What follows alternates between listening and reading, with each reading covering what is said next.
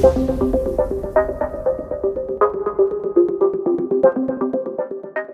everyone. Welcome to Automation Chat. I'm your host, Teresa Hauk, Executive Editor of the Journal from Rockwell Automation and our partner network magazine. You picked another good episode to listen to because I had a revealing conversation with two highly experienced distributed control system experts, and they shared their insights about migrating legacy systems to a modern DCS.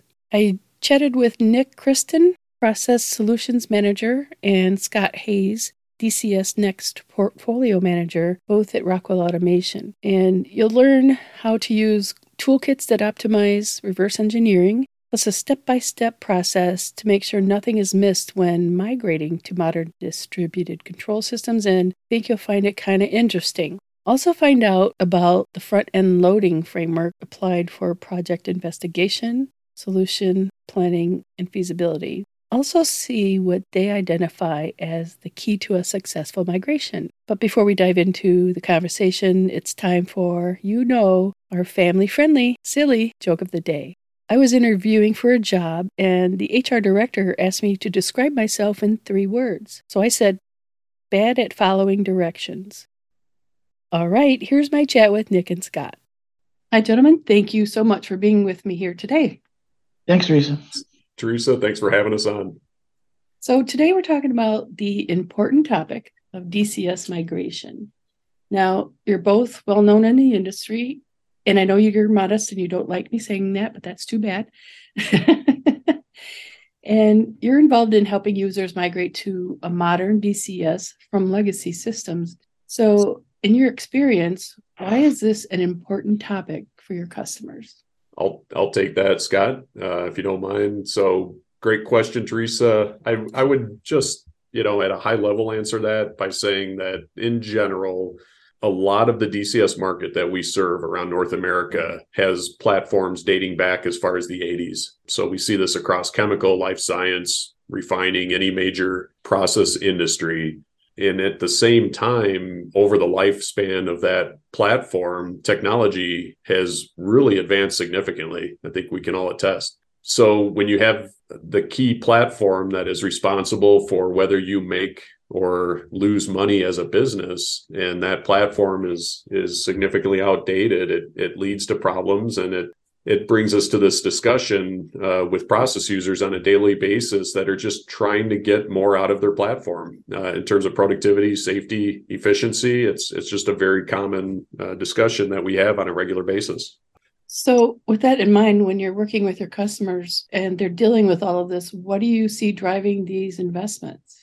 A lot of factors come to mind. I'd say if I boil it down to the most common, we certainly see obsolete components. That's a relatively common one, just obsolete or difficult to acquire components for a legacy system. And that, obviously leads to a major gap in support for their platform, which ultimately can lead to unnecessary downtime or just increased costs in general. That's pretty common. I'd say we also see on a regular basis your just general lack of connectivity to other systems throughout that facility. So whether it's the MES or the lab management system or just any newer technology, newer platform that's been installed since that DCS platform was initially put in, you see those connectivity challenges, and that affects these users' ability to get data and then also do as much as they can with it, with key production data, the ability to make decisions and truly get meaning out of that information.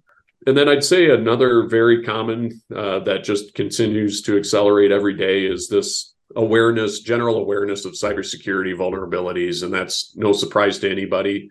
This touches the DCS as well as the rest of the plant. And I think everybody understands that if they read the news. Well, yeah, there's a lot of challenges they're facing.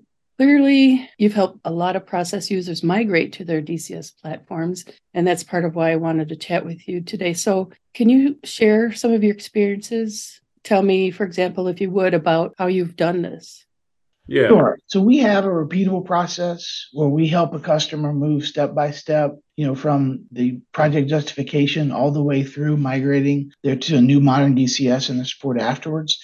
And that process, we ensure that nothing's missed, right? So if you're an operator or a process engineer in a plant, For you, a migration, migrating your whole control system, it's a once in a lifetime experience. You may do 2 of these, but we do these every day. We'll do 50 migrations a year. And so based on all of that data and doing this over and over again, we built a process and toolkits and checklists to make sure it's done efficiently. And we do just enough engineering to minimize the risk along the way, right? And so we didn't make this framework up either. It's based on front-end loading, or the FEL process, right? And that process, the goals of that process are to make sure that you successfully navigate your corporate funding toll gates and reduce the risk along the way. So that's our process. So, Scott, it sounds like it's kind of a standardized process that's tailored to each user's needs. Can you tell us what type of industries typically use this? Sure. It came out of our experience with chemical and petrochemical and refining companies, working with those large companies, but it actually applies to most process industries. We're seeing increased usage in mining, pulp and paper, and even food and beverage, where DCS Next is not always their standard approach. But in general, we can meet a customer where they are. If they have a rigid or a structured capital planning process, our process fits into that and gives them the information that they need to justify the project and move it along the way. If they're a smaller company and they don't have a capital planning process, then we can provide it and we can help them spend their money effectively. And now for a word from our sponsor.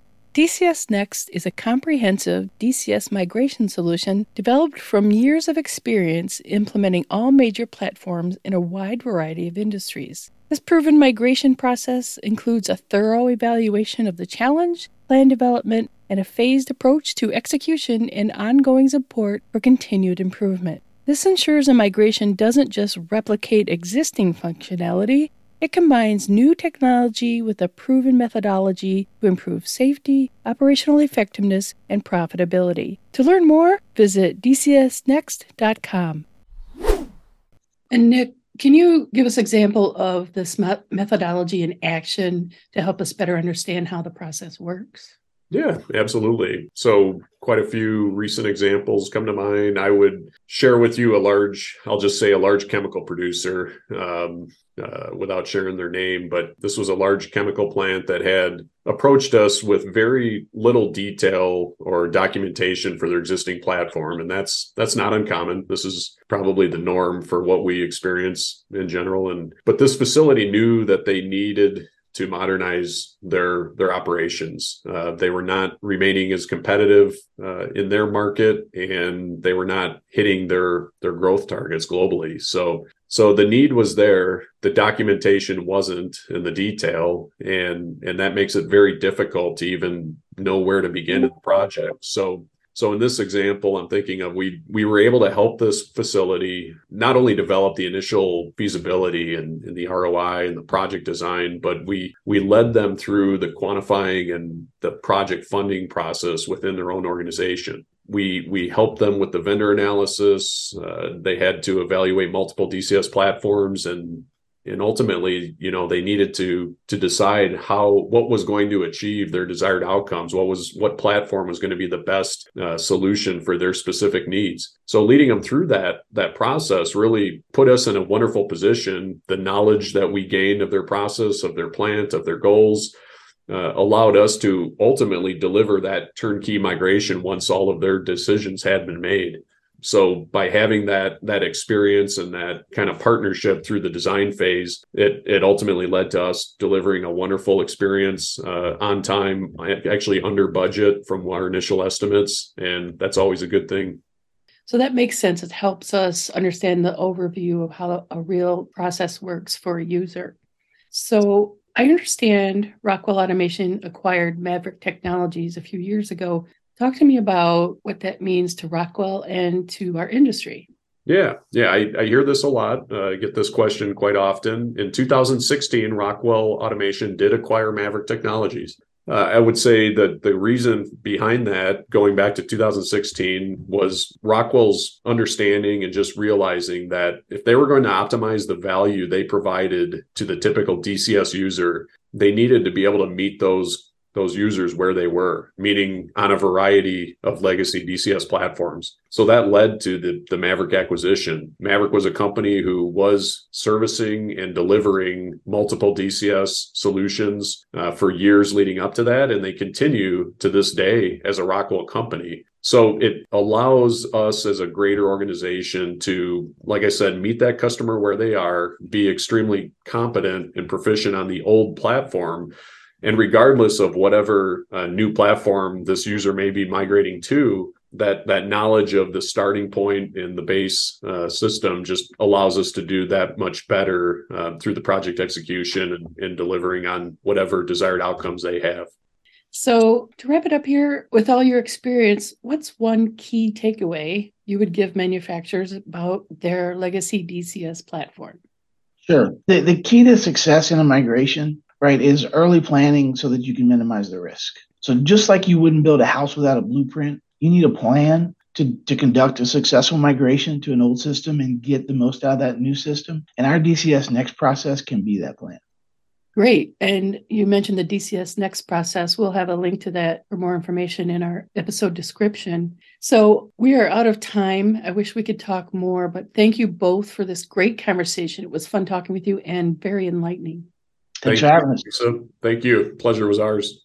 And we're going to have links to email addresses for Nick and Scott so you can reach out to them. And we'll have also links in the episode description to get more information about DCS Next and DCS migration information. And listeners, be sure to rate us and subscribe so you don't miss an episode of Automation Chat. I'm Teresa Hauk with the Journal Magazine. We'll chat again soon. If you enjoy Automation Chat, please give us a 5-star rating and subscribe so you don't miss a single episode. Thank you so much for listening.